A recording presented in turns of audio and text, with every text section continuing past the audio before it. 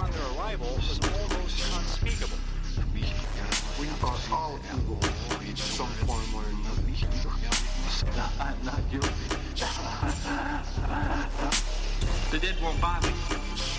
It's the living you gotta worry about. If I couldn't keep them there with me whole, at least I felt that I could keep their skeletons. Well, hello. Hi. Welcome to the Bad Taste Crimecast. I'm Janelle. I'm Vicky. And we're here to talk to you about true crime. True crime. We just had a long conversation about political things. It was about a lot of stuff. We were just talking about cow fashion. Sad cowgirl styles, that I like to call it. If this is your first time listening, a special hello to you. We've got a great show for you. I forgot that I pulled up a news thing before this. This is going to be a fun one to lighten the mood of 2020's election year.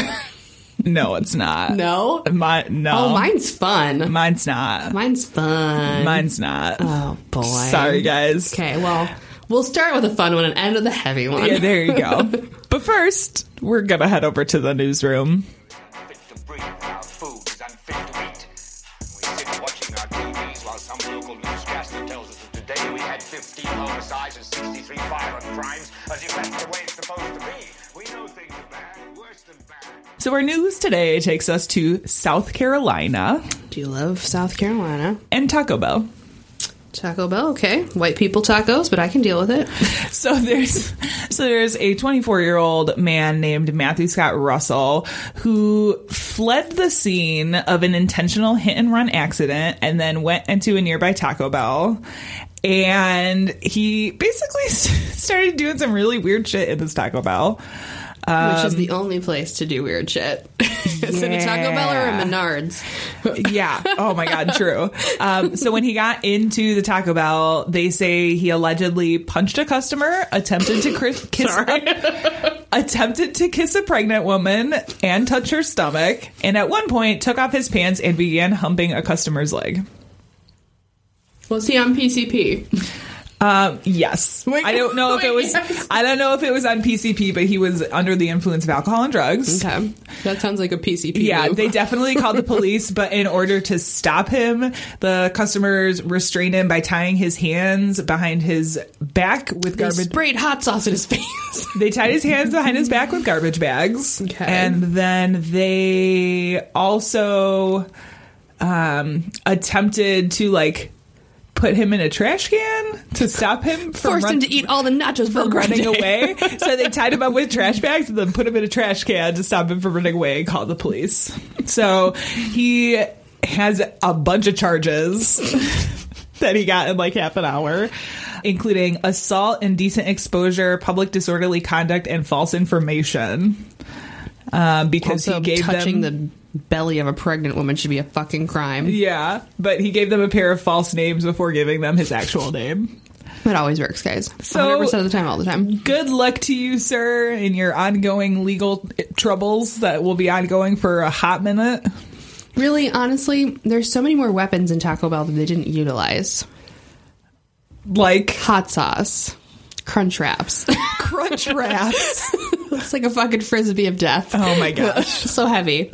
So heavy. Next, full of beans. We're going to move on to Netflix and kill. This week, it's more of an HBO and kill. Because we're talking about McMillions. You can see a theme coming out here, I think. Can we?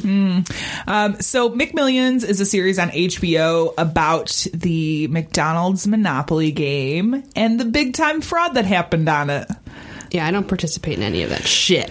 It was so the game ran from 1989 to 2001. However, basically between 90 and 2001, there were no legitimate winners of the game at all. Except for a small fry and an ice cream cone and a Big Mac. So it's fraud that totals $24 million, and it is all thanks to ex-police officer Jerry Jacobson and a couple of other people who helped him.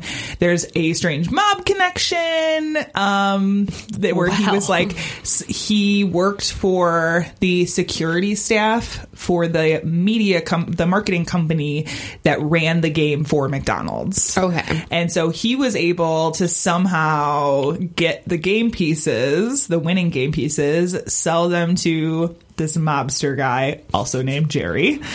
Jerry and Jerry. Yeah. Jerry and Jerry. It's becomes like a sitcom. It's an interesting piece of it. And he would go and sell them to other people. So the FBI started looking into this, and they did some like undercover stings, and were looking into the people that were winning the millions to try and track down who this Jerry guy was. Now, the thing I love about this is HBO has like this certain flair when they do documentaries, and this one's really fun. Okay. Because they have a lot of the FBI agents that were originally working on this case, and the guy, the young kind of new fresh FBI agent whose name I forget, is fucking hilarious. And he's just like, he's so funny. He's so funny. And just like kind of a really charismatic guy in telling this story. But it's crazy, the breadth of like fraud that was happening with just these game pieces. I'm not surprised. And it's the things like the cars and the $1 million prizes that were being sold, and people were winning that weren't winning it legitimately. Mm-hmm. So it's a great documentary. It's only 6 episodes, so it's only 6 hours long. It's nice and tight. But definitely check it out. It's on HBO. I highly recommend it if you want something a little lighter, because so much of this stuff can get really... I feel like I've been watching a lot of really heavy stuff recently. It's not Netflix and kill. It's Netflix and cry. Yeah, for real. So this is a nice little refresher to kind of get out of if you still want something true crime that isn't like gonna bring you down for 6 days after watching it, then check out McMillions on HBO. Yeah, you know, us empaths over here. Yeah. Just feel it all. Oh, yeah. So, Janelle. Yeah. Do you want to tell us what we're talking about today? Do I? Do you? I sure do. Oh, okay. As you bite into an appropriate piece of food for this discussion. I just wanted a little chocolate. Exactly. Well, you're not going to want chocolate after I tell you my story.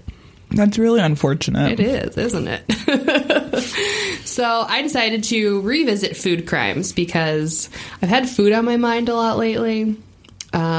Is there any particular reason for that? I'm back in grad school because, you know me, I like to overachieve and have 8 degrees and always busy and never have time to sleep. Humble brag. Humble brag. I'm going to be overeducated. So the work that I'm doing right now is about like food nostalgia and weird food ways and like it's actually amazing. Food. I kind of love it. It's pretty ridiculous. I've been getting into paper making and trying to like combine paper making and painting together.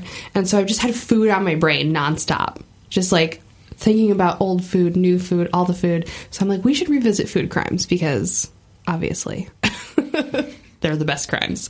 I mean, it's one of our favorites for sure. Yes. For sure. So, and who doesn't like food? I mean, if you don't like food, you should probably turn this off and just fuck off forever because I don't want to talk to you. No. Fair. Agree. Harsh. A hot take, but I agree. Hot takes. Oh, I forgot to tell you. I have a soapbox now that I'm going to start bringing. So every time do you really? I do. Oh it's my a God. small soapbox. Every time I have a soapbox moment, I'm going to bring out my soapbox so that you know. Okay. This is Janelle. So that I'm prepared soapbox. for it. Okay. So, just for the future. I decided to do food crimes, and I had this on my list of crimes that I was looking at for a while because it's such a ridiculous fucking case, and I just love it so much. Okay. Vicky, are you familiar with chocolate creams? No. Okay, so what you just ate was basically a chocolate cream. We have Merci chocolates on our desk. Okay. They're a particularly very, very British chocolate that is filled with a delicious interior, kind of like a Cadbury egg. Yeah. But varies in flavors. Yeah. Well, it's not like your standard filling where it's like really like drainy, like liquidy, or like Drainy I don't know how to chocolates. describe it, but it's a very like firm filling. Yeah. So they're very, very popular thing that was super popular around the turn of the century and really, for the longest time, only accessible to the rich because chocolate was expensive. But during the Victorian age in Britain, there was kind of a scare that almost put chocolate cream producers out of business. Damn. And set off years of people fearing to eat something that was made by somebody else. I mean, part of me is kind of like, but do the rich deserve it? They're the only... I think on the last episode, we were like, eat the rich! The rich deserve it, but the people who were dying were not rich people, unfortunately. Fair. Okay. Because this is when chocolate started it. becoming accessible by everybody. Gotcha. But this is the case of the chocolate cream killer, Christiana Edmonds. Ooh. Dun, dun, dun. This is going to be very Agatha Christie. Okay. Prepare yourself. Christiana Edmonds was born in 1828 in Margate in Kent, which is a fairly nice place. She had a very privileged upbringing. When she was young, she was diagnosed with hysteria, which, if you're not familiar... Hysteria is one of my favorite old-timey diagnoses because it's total bullshit. It's a catch-all. Yeah. It's a catch-all diagnosis for women who had any and every kind of symptom you could ever think of. Anxiety, shortness of breath, fainting, insomnia, irritability, nervousness, and promiscuity. It's basically like if you're a woman, you're diagnosed with hysteria. Mm-hmm. Yeah. Yeah. My favorite is if someone is promiscuous. Like if a woman enjoys having sex, she's hysterical. Yeah, but not a man. No. Well, color me fucking hysterical, okay? Well, color me hysterical. Color me hysterical. Oh my gosh. She, unfortunately, was more than hysterical. She actually did have legitimate mental issues. She was described by people as being this very, very beautiful and talkative, approachable woman, very down to earth. In 1860, she was in her 40s and still living with her mother, unmarried, didn't have any suitors. They decided to move to Brighton together, so she would kind of be her mother's keeper, so to speak. During this time, Christiana allegedly became involved with a doctor by the name of Charles Beard. Ooh, a doctor. A doctor. Ooh. Indeed. I say allegedly because she was declared mentally unstable and her version of the relationship may have been a little bit more exaggerated than what actually happened. According to Christiana, the relationship was sexual in nature and lasted about a year before Beard wanted to end it. She continued to try to persuade him otherwise and would write him letters a great deal of the time, like very much Victorian professing your love, like, oh, my love, I want to hold your hand, kind of a thing. Oh, I want you to peep at my ankles. Yes. I want to take a gallivant around the library with you, so on and so forth. Oh, my gosh. Now, later that year in September, Edmonds decided to kind of take matters into her own hands. He was rejecting her continually. But to be perfectly honest, there's a lot of controversy, according to some of the court documents that you can kind of read, of whether or not their relationship was really as much as they say it is. And I'll go into it a little bit later, but just keep that in mind as I'm talking about the rest of this case. Now, Edmonds went around to a few local chocolate shops and bought up some egg creams. She then made a house visit to Dr. Beard's wife, Mrs. Beard, and brought her a gift of a box of chocolate egg creams, which is kind of like a really wonderful hostess gift that you could get at the time. Yeah. Mrs. Beard ate the shit out of them because who is not going to fucking deny a box of chocolate, fancy fucking expensive egg creams? And she immediately became ill upon doing so. Oh, no. Dr. Beard accused Christiana of poisoning his wife, but she denied this. Mrs. Beard recovered, and the Beards did nothing against Edmonds besides banishing her from their home. So she was like, don't ever fucking come over here again. Don't bring your shitty-ass egg creams. Damn. So, it was now 1871, and Christiana Edmonds was still on her same bullshit, buying up egg creams all over the town. She was just like, egg creams, I love them. Buy me some more. However, she would begin returning them to the vendors, stating that they were not good and not up to snuff. Oh, boy. Who returns chocolates? That's weird. Already opened? Well, the way that things were kind of given out back then is like it was all have, open cases. Yeah, no, there's no pre-packaging. There's all open cases. You go and pick what you want. They just dump it into a fucking bag with their hands. They don't wash their hands. There's nothing. Right. There's no fucking sanitation. It's just like, oh, I'm just gonna like go to the bathroom and touch your food and put it in a bag. Yeah, that's gross. So, it's very I'm so gross. glad we have like hygiene practices now. Yeah, I mean, in theory. In theory, people wash their hands now. Yeah, they're please, aware that everybody wash germs their hands. exist and are a thing and Yes. are real on a microscopic level, but there's still people who do not wash their hands. People, don't be gross. Wash your hands. Wash your fucking hands. You don't have to use hand sanitizer, but at least wash your hands. Yes. So, she began returning them, saying that they were just no bueno. And because it was the olden times and nobody had any standards, the egg creams were then resold. Okay. We're not going to throw away perfectly good chocolates. Oh, no. Yeah. We're going to visually inspect them with our eyes and then put them back in the case for somebody else to buy. Yes. Okay. So, Edmonds had been lacing the chocolates with strychnine, which she had brought from a dentist, stating it was to kill alley cats. Which, totally normal. Makes sense. Yep. The dentist actually started thinking that she was killing... This is the best part. She was killing too many cats because she was buying up so much strychnine.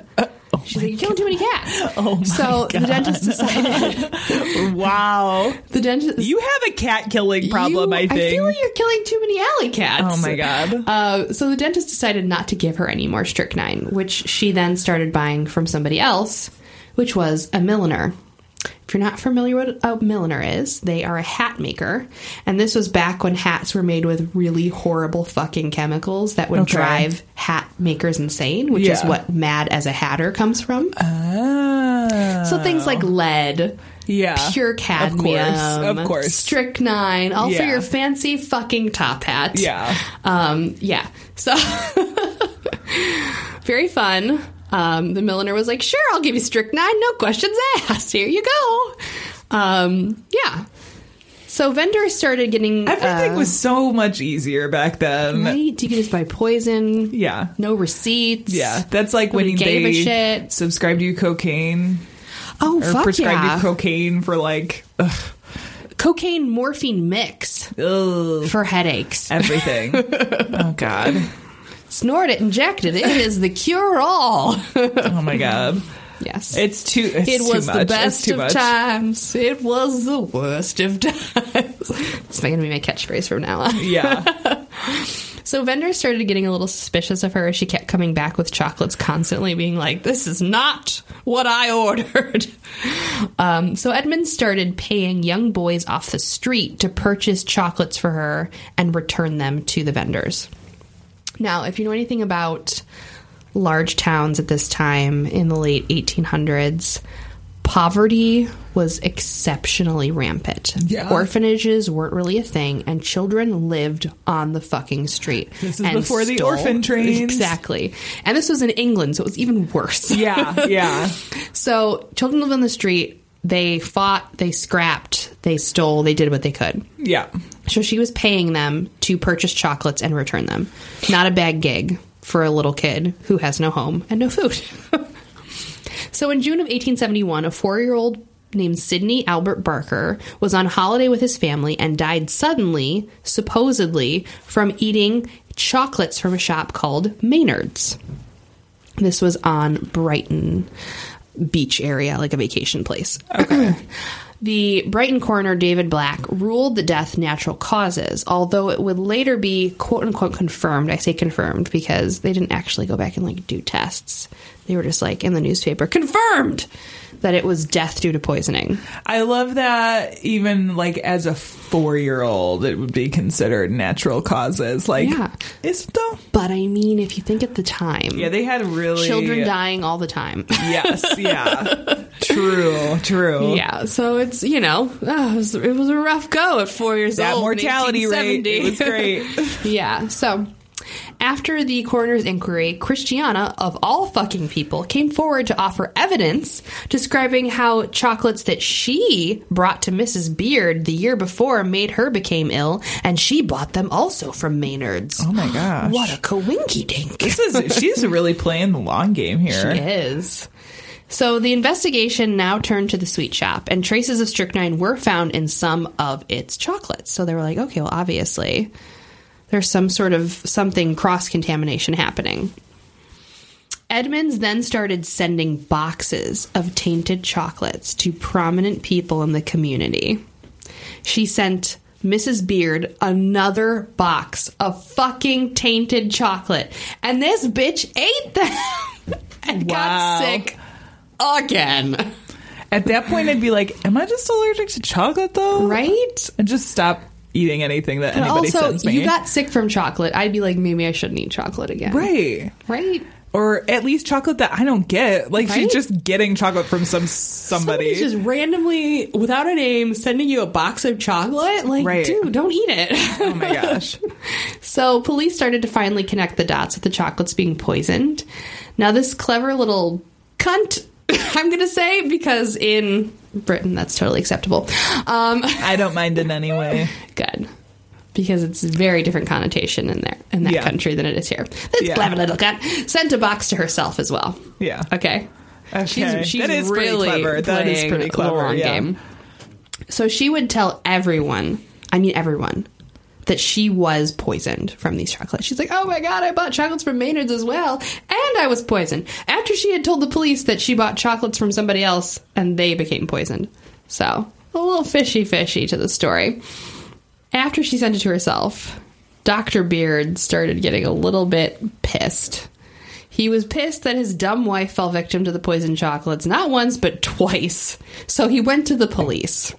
Edmonds was arrested and charged with attempted murder of Mrs. Beard and the murder of the young boy Sidney Albert Barker. Just like that. Just like that. Lickety split. The trial began in 1872 and was highly sensationalized. That actually doesn't surprise me. Everything back then was like so sensationalized. Over the top.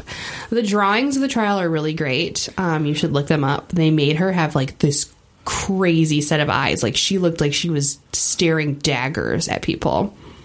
During the trial, Edmund's poor old mother testified that there was a history of mental illness in their family and that Christiana was absolutely cuckoo bananas.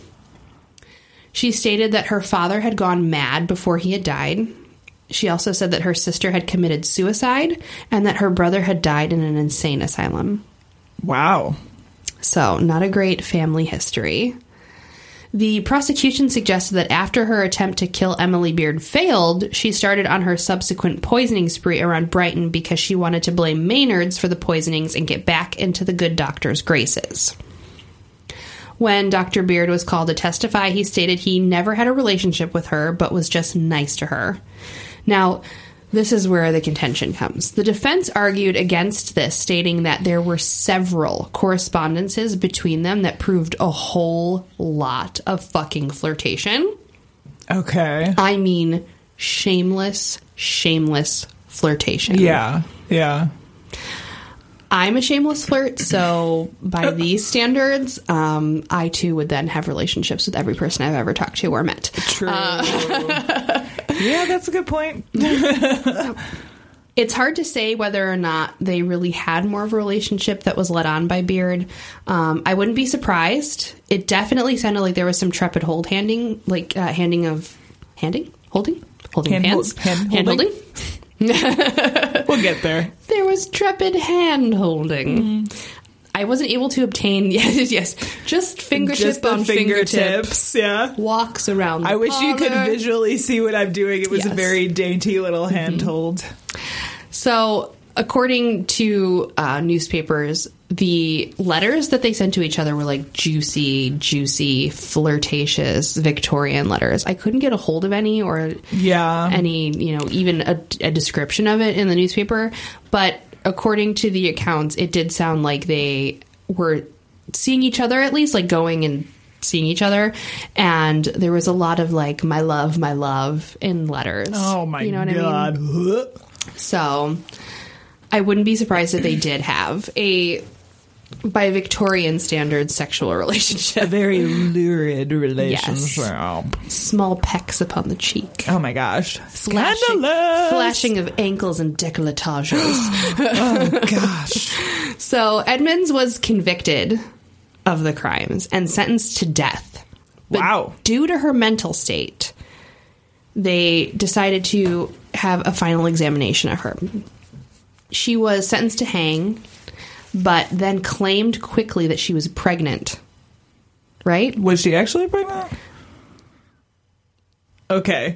Sorry. Continue. The sentence could not be carried out, and then a doctor had to examine her, of course.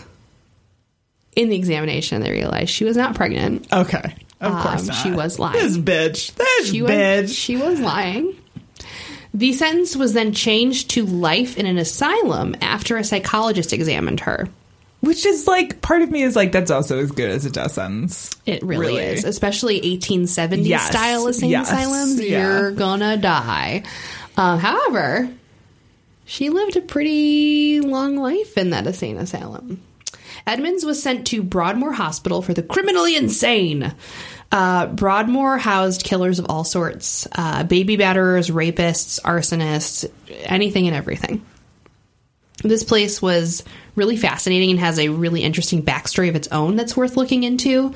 So if you're interested in that kind of like crazy fucking insane asylum bullshit, look up Broadmoor in Brighton.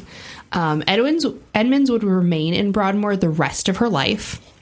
There are many tales of her making passes at doctors and nurses and other inmates in there. There's like really interesting newspaper articles that take a look back at some cases, and hers was involved in there, and as well as just looking back at how Broadmoor has developed over the years. It's really fascinating. It appears that her sexual proclivities were exacerbated by being institutionalized. She would try to basically have a relationship or fuck everyone that she ever saw or met in the institution. Wow. Doctors, inmates, anybody. On September 19th of 1907, at 78, after being in Broadmoor for 35 years, Edmonds died of natural causes. That's impressive. It's pretty impressive that impressive. She survived that long in that fucking institution. Right. Now, I want to kind of go back and talk about some weird issues with the case that kind of came up as I was reading about it. And the first one is the fact that Dr. Beer did not come forward about his wife's poisoning until over a year later. Okay. So that's a little suspicious to me. If you did not have sexual relations with that woman, why in fact would you wait a year? So did he just not tell anybody that she was dead for a year? Oh, she wasn't dead. She was poisoned. That's right. Mm-hmm. Yeah. So he didn't tell anybody that his wife was poisoned by the chocolates that Edmonds had given her. They kept it between themselves. A little weird, right? Yeah. Isn't that weird? So to me, that says that maybe there was more of a relationship that he let on, and he wanted to keep it quiet because it's the Victorian times. And right, yeah. Scandal. There was also speculation that the boy who died, Sidney, did not die of poisoning, but instead died because it was the Victorian era and children just didn't fucking survive. Right, yeah. The natural causes that he was exactly. It might have just been purely coincidental that he had chocolates and then died, because other people also ate chocolate from the same box and it was fine and didn't die or get sick. But also she wasn't poisoning whole boxes. She was poisoning single chocolates. Okay. So it's hard to say really what happened with that child. Yeah. Not only that, but accidental poisonings were actually super duper fucking common at this time and actually a really bad rampant problem. I guess I didn't realize that poisonings were such a bad issue. Mm-hmm. Health standards at this time were extremely low and pretty much non-existent. Accidental poisonings from cross-contamination of rat poison was the most common cause of accidental poisonings. Damn. Rat poison is fucking strychnine. Yeah. So, she was poisoning people with strychnine. So it's like, this is not an uncommon thing. Also, technically, according to a lot of people, because there's like a Reddit page for this case and a lot of other, speculative articles, Edmonds didn't have a motive to start randomly poisoning fucking chocolates everywhere. According to some people. right? Yeah, but Why I would you feel go like- from going towards one person and then trying to poison a bunch of people to cover your tracks? They said it didn't really make sense. I mean, I can see that, but at the same time, it's like if It's a good cover. It's a really good cover if you're to trying blame it on to, the chocolate chop. Exactly. So, I think it makes sense. Like I said, long game. She was playing the long game. Exactly. Most people are just trying to see it like, well, she was this jilted lover and wanted to get back at him, so she tried to poison the wife, and that was that. And then it just so happened that other people started to die from poisonings. I think it's a cover story, to be perfectly honest. I can definitely see it being a cover story. Especially the little kids who were like, yeah, that lady paid me to go buy chocolates for her and then told me to take them back. Yeah. Yeah, You know? that's a cover story. And lastly, the evidence was very circumstantial in reality. I mean, she was going to a bunch of different chocolate shops. She did only mention Maynard's in her, story, but she was going to other chocolate shops and poisoning them. So I don't know about circumstantial. There's a lot of witnesses, a lot of there's no reason for a child to really lie about, receiving money for buying chocolates for somebody and returning them. Right. Or the milliner and the dentist also saying that they gave strychnine to her. She was mentally unstable. This is not super out of the realm of possibility. I mean, if she was truly insane, as was stated by the psychologists and the hospital, a poisoning spree is not out of question. I don't think that Dr. Beard was truthful about the relationships with Christiana at all. I do think that there was something more to it, and that she was pushed to react in this way. Now, if you want to learn more about the story, there is a really amazing 6-episode British TV series from the 70s called Wicked Women that was part of Saturday Night Theatre, and it tells the story of a host of sinister British women. They did an amazing episode about Christiana Edmonds, which is worth a watch. You can actually watch the entire fucking thing on YouTube. Ooh, there's a link. Nice. I put it in here so you can watch it. It's delightful and cheesy, very 70s. It's like an hour long. It's really great. I really prefer these kind of like British murder mystery shows They're over the so US good. ones. They're It's so just good. So fucking great. You agree, Aggro? Hi, Podcast Kitten. He's like, yes, the British television shows are much better. Bye, Podcast Kitten. There's also a 1939 novel called The Black Spectacles by John Dickinson Carr, which is based on this case. I don't know why it's called The Black Spectacles, but it is. And then there's another made-for-TV British movie called The Great Chocolate Murders, which is pretty good to chocolate out to check out. But also to chocolate it out. Ooh. I am so punny. And then there was a play actually produced in London not too long ago about this case. So there's a lot of really fun, reactive stories to the chocolate cream murders, but it's definitely worth checking out that Wicked Women series. Yeah. And the newspaper article that I posted in here is really, really fun, and you should definitely read it because it talks about Broadmoor in great length, and that place was fucking nuts. It was like the most insane mental hospital story I have ever heard. Oh my gosh. So that is the case of Christiana Edmonds. So fun. The chocolate cream killer. Sorry, just had to go on a high note, you know?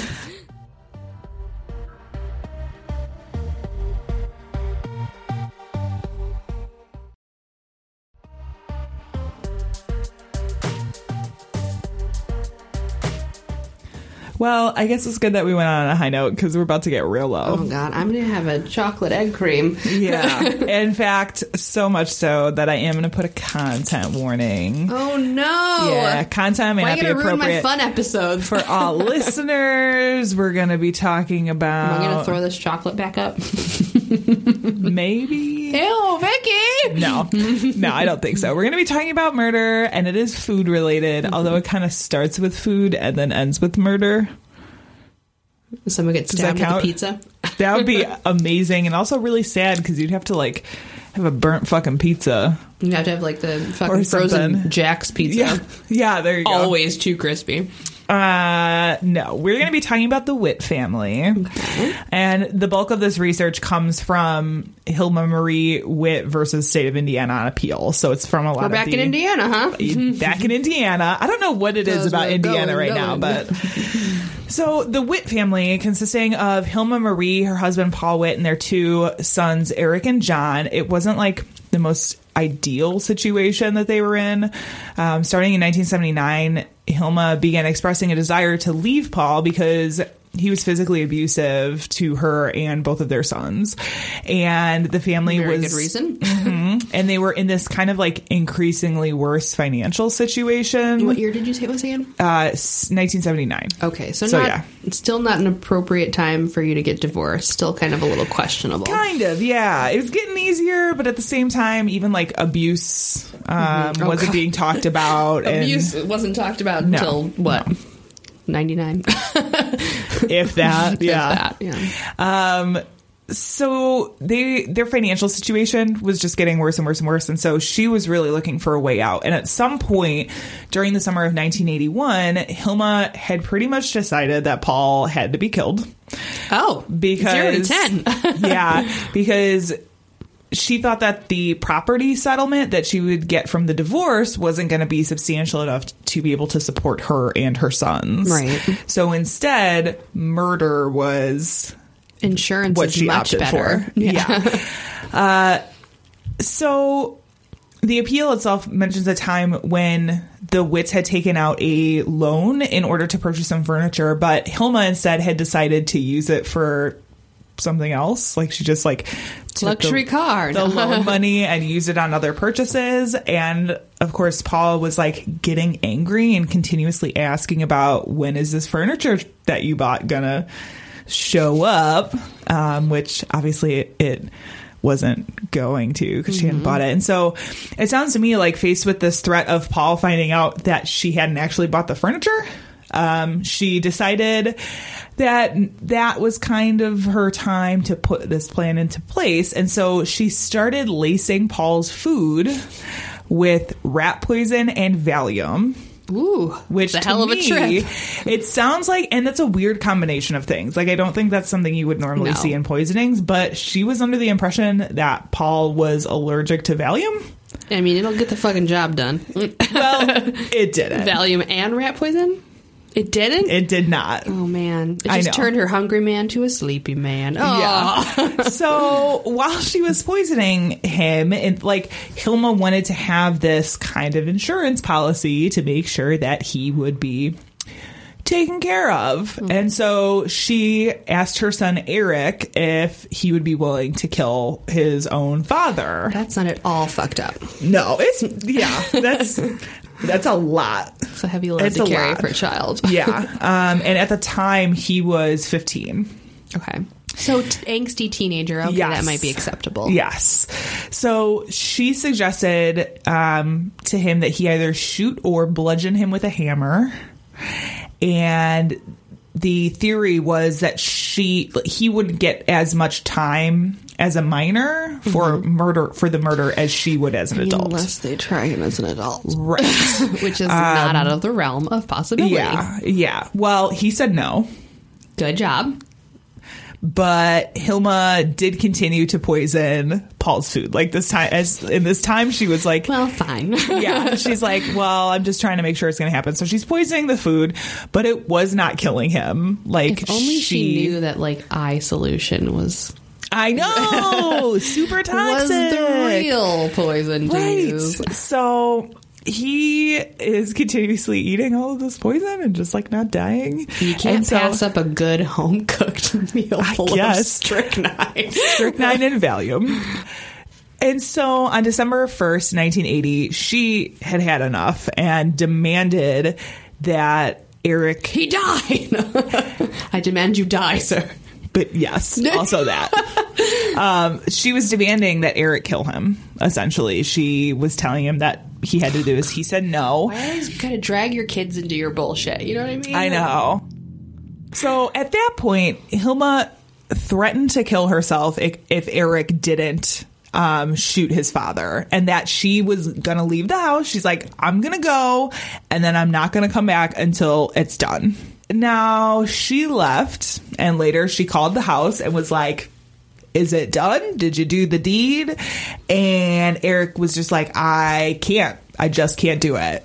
And finally... Appropriate response. Right. Well, again, Hilma threatened not to come home until Paul was dead. And at this point, Eric used a pistol to shoot Paul in the head while he was sleeping on the sofa. Oh, God. The police were called, and the Indiana State Police showed up to take everyone's statement. And at this time, Eric told police that he had tripped over a rug while he was carrying a gun and accidentally shot his father. Okay. This was considered an accidental death, and the case was closed. Like, kind of. Okay. Very. Well. And that's the end of our episode. And that's it. No, of course not. Following Paul's death, Hilma and her two sons, Eric and John, moved in with her elderly mother-in-law, Elaine Witt, in 1982. So this is Paul's mom. It seemed like her greedy ways were not entirely over yet, though, because while living there, Hilma would often forge Elaine's signatures on her Social Security checks and take them in and cash them, keeping the money for herself. Of course. Which is like, great. Also fraud. It's like murder and fraud happening here. Yeah. It wasn't long before Hilma had decided that Elaine needed to go too. Oh my God. And this is a wild web we're weaving. Right. And again, she pulled her sons into the fray to like try to discuss various ways that they could do it and take care of it, including poisoning, strangling, pushing Elaine out of a window, and shooting her. Not all of them at once, but as various overkill. As various options, as like how to take care of the quote unquote problem. Oh my God! Again, Hilma opts for poisoning first, and starts. It's the woman's weapon of choice, apparently. It is, and she starts poisoning Elaine's food, but it literally had no effect on her. And so I'm wondering if like the Witt side of the family just has this immunity to food poisoning, Probably. or like was she using the same cocktail? I believe so. Oh God! Maybe not the Valium, definitely the rat poison. Yeah, you know. It's like that also was the generation that grew up with a lot of lead paint and shit in their water, so they maybe just have a natural aversion to strychnine. Exactly. So on January 8th, 1984, Hilma woke her youngest son, John, who at that point in time was also 15. Like, this was 3 years after the death of her husband, and demanded that her son, John, kill Elaine Witt. There was far less arguing from John, who complied right away and shot Elaine in the ribcage with a crossbow. Crossbow? Where'd that come from? You know, Indiana. Indiana. You know. Gary, Indiana. I get the feeling that Hilma knew they wouldn't be able to cover this one up as an accident because crossbows and I tripped over a stoop this time and shot her with a crossbow. Well, and honestly, instead of calling the police, they opted to dispose of the body. Always a sound decision. It took them 4 months. What? Yeah. Wait, what? 4 months. To get rid of a body. Yeah. So again, this is from the appeal document. Quote, the body was cut up with knives and a chainsaw. A trash compactor and garbage disposal were used to destroy some of the parts of the body. Acid was also used to dissolve some of the bones. The remains were stored in the garbage bags in a freezer. Finally, with help elicited from friends of the sons, the remains were discarded in Indiana, Illinois, and California. For some weird reason, though, Elaine's Social Security checks continued to get cashed. Well, you know, once a scammer, always a scammer, I guess. Help herself. Yeah. Mm-hmm. And so police looking into Elaine's disappearance eventually caught up with Hilma, Eric, and John after they continued to cash the checks and drain Elaine's savings. It wasn't long after that that John, who at the time of their arrest was 16, confessed to shooting his grandmother with the crossbow. He also informed them that his father's death wasn't accidental. I mean, must you confess to everything? He was just like, here's all the stuff. Actually, if you're going to save your ass. In my house has been my fault. Yeah. I mean, if you're going to save your ass, that's when you confess to everything, I guess. So this kind of like caused them to reopen this case of Paul Witt and re-examine his death that happened a few years earlier. Authorities questioned Eric as well, who confirmed that indeed both murders were intentional and that the entire thing was orchestrated by their mother, Hilma Marie. Both Eric and John cooperated with authorities and gave them all the information they needed, eventually agreeing to a plea deal in which they pled guilty to voluntary manslaughter in exchange for their testimony against their mom. So they had to go into court and testify against their mother in order to get any sort of plea deal. Of course. Right? Which is like, I don't know how I feel about that. Yeah. Part of me is like, you got to take her down, but like, I wish they both would have gotten more time, I guess. But at the same time, it's like they were young and manipulated by their mom. I don't know. It's a hard thing. I have complicated feelings about it. When your parents pit you against one another. I don't know that from experience whatsoever. Yeah. You don't even have siblings. What are you talking about? Siblings or parents. It eventually came out that Hilma's own mother, Margaret O'Donnell, knew about the plan to kill Elaine as well and had helped to dispose of some of the body. Oh. And she was only charged with assisting a criminal. Hilma herself was eventually charged with murder and conspiracy to commit murder. Just something worth mentioning really quick. Hilma was caught while she was cashing Elaine's Social Security checks. So you can bet your ass that they also charged her for forgery. Yeah, I would fucking hope so. And for that, she got a 10-year sentence that was handed down before any of the murder charges went to trial. So she got convicted of like Social Security's forgery before she even went to trial for murder and got 10 years. Which I was like, okay, good job. Like, gotta hit her with the book, man. Yeah. During the murder trial, John and Eric testified to the entire plot, from their mother demanding the murders to the disposal of the bodies. Much of the evidence relied on the testimony from the two sons, especially in Paul's case, because it had happened 3 years earlier and there wasn't really like an extensive investigation into it because they had said it was an accident. So it's like, you know, it didn't seem like that raised any red flags with them at all. Ultimately, John was given 20 years. Eric got 5 years. And Hilma, being found guilty of murder and conspiracy, received consecutive terms of 60 and 30 years, totaling a 90-year prison sentence. There have been multiple attempts to appeal on various fronts. In the case of her husband, Paul, Hilma raised claims on appeal, including restricting cross-examination of state's witnesses, alleged giving of additional instructions to the jury during deliberations, refusal to give appellants tendered instruction number 1, sentencing, and sufficiency of the evidence. All of these claims were denied. In Elaine's case, the big appeal argument had to do with the inclusion of evidence from the shooting of Paul Witt. Evidence like that is typically brought in to show a commonality between crimes, but Hilma was arguing that the two crimes were completely different in modus operandi, which they weren't really. No. Like, they basically had the same MO. I mean, they could argue that she was trying to kill the mother for money strictly, and that the other one was more out of like a, you know.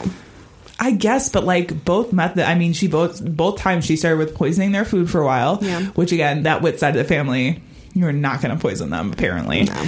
Iron stomachs. For real.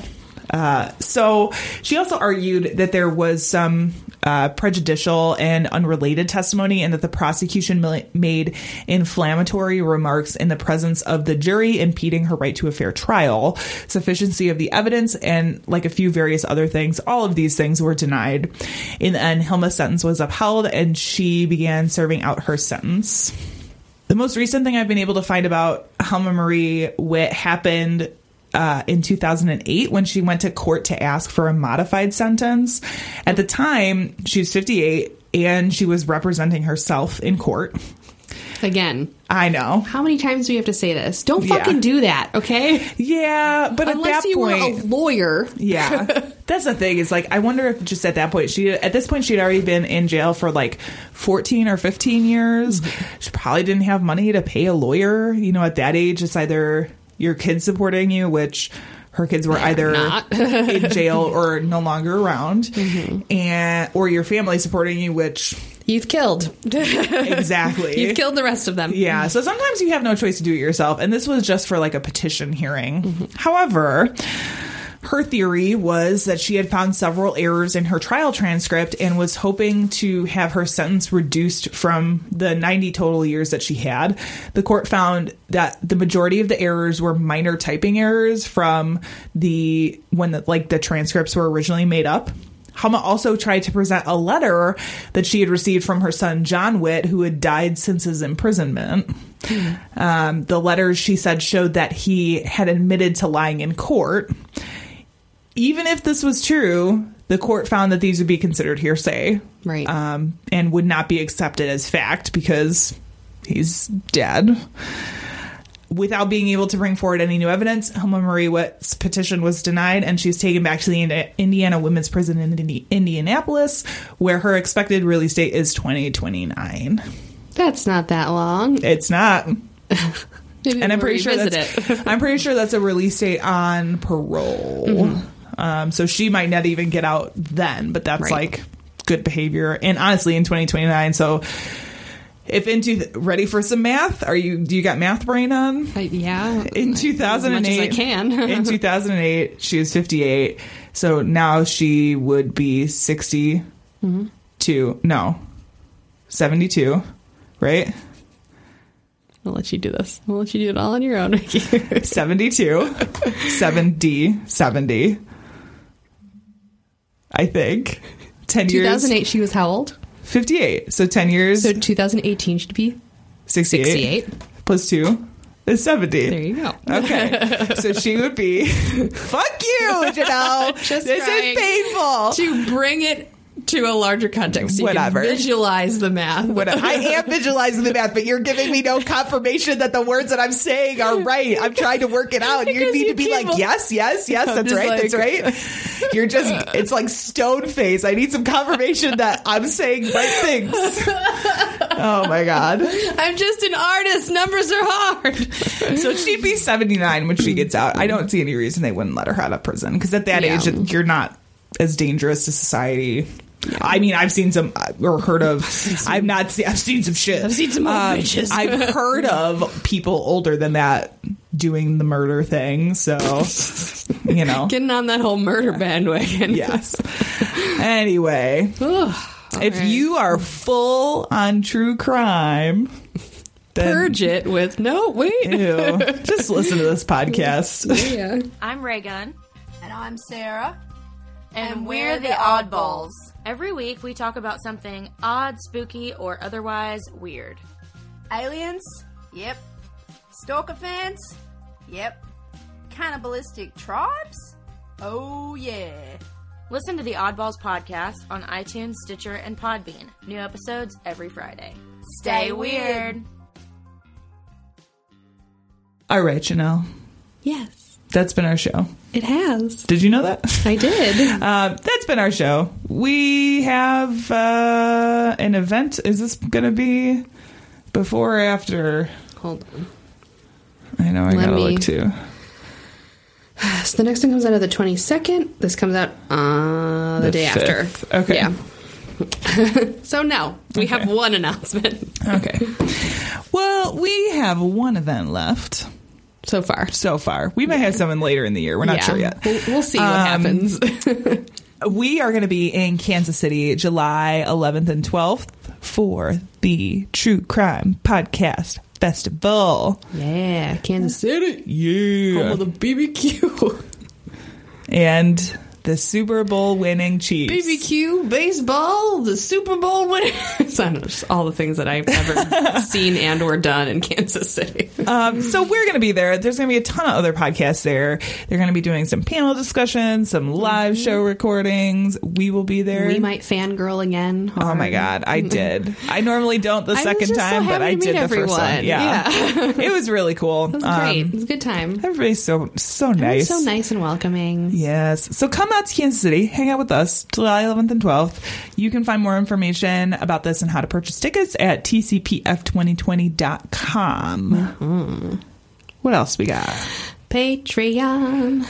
Come on over to Patreon. And I know it's like my movie show tune. One of these times we're going to have to do like a live stream of us recording. Oh my God. I don't know. And then people can watch us. Can you hear my do the recording thing? dumb face? Oh God. Sure. I'd make a lot of faces and I giggle and I hit things. I do a lot of dancing. Yeah. And like weird facial expressions. We're very fervent in our recording. Maybe. Yes. We'll see what happens. Yes. We'll see how I feel. But come to Patreon. Yes. Check it out. badtastecrimecast.com/donate. Yes. We'll get you there. There's lots and lots of extra additional content that you cannot hear unless you are a Patreon subscriber. We've got cocktails and conspiracies, a whole backlog of interesting, fascinating holiday, Halloween episodes. There's a ton of stuff. If you're a Patreon subscriber, you hear about all of our live events first. You get access to everything first. Yeah. So if you love BTC, I love it. You want to be part of this fam? Yeah. Hop on over to Patreon. Okay. Subscribe. $1 will get you in the door. Yes. $1 a month. Dollar. Dollar holla. Holla for a dollar. While you're there, you can get some merch. badtastecrimecast.com/merch. We got stuff. We got hoodies. We got t-shirts. We got bags. We got pouches, tank tops. Do it with stuff, merch it up, logos and things. Mm-hmm. I'm sure we should probably do some new stuff. Maybe. Yeah, we have. We'll get there. We got like four or five logos on there. I don't remember. Anyway, I think that's it for today. That's it for right now. Our sound and editing is by Tiff Fullman. Our music is by Jason Zakshevsky, the Enigma. This has been the Bad Taste Crimecast. We will see you in 2 weeks. Goodbye. So long. 10 young women and left their bodies on the hillsides along the highway.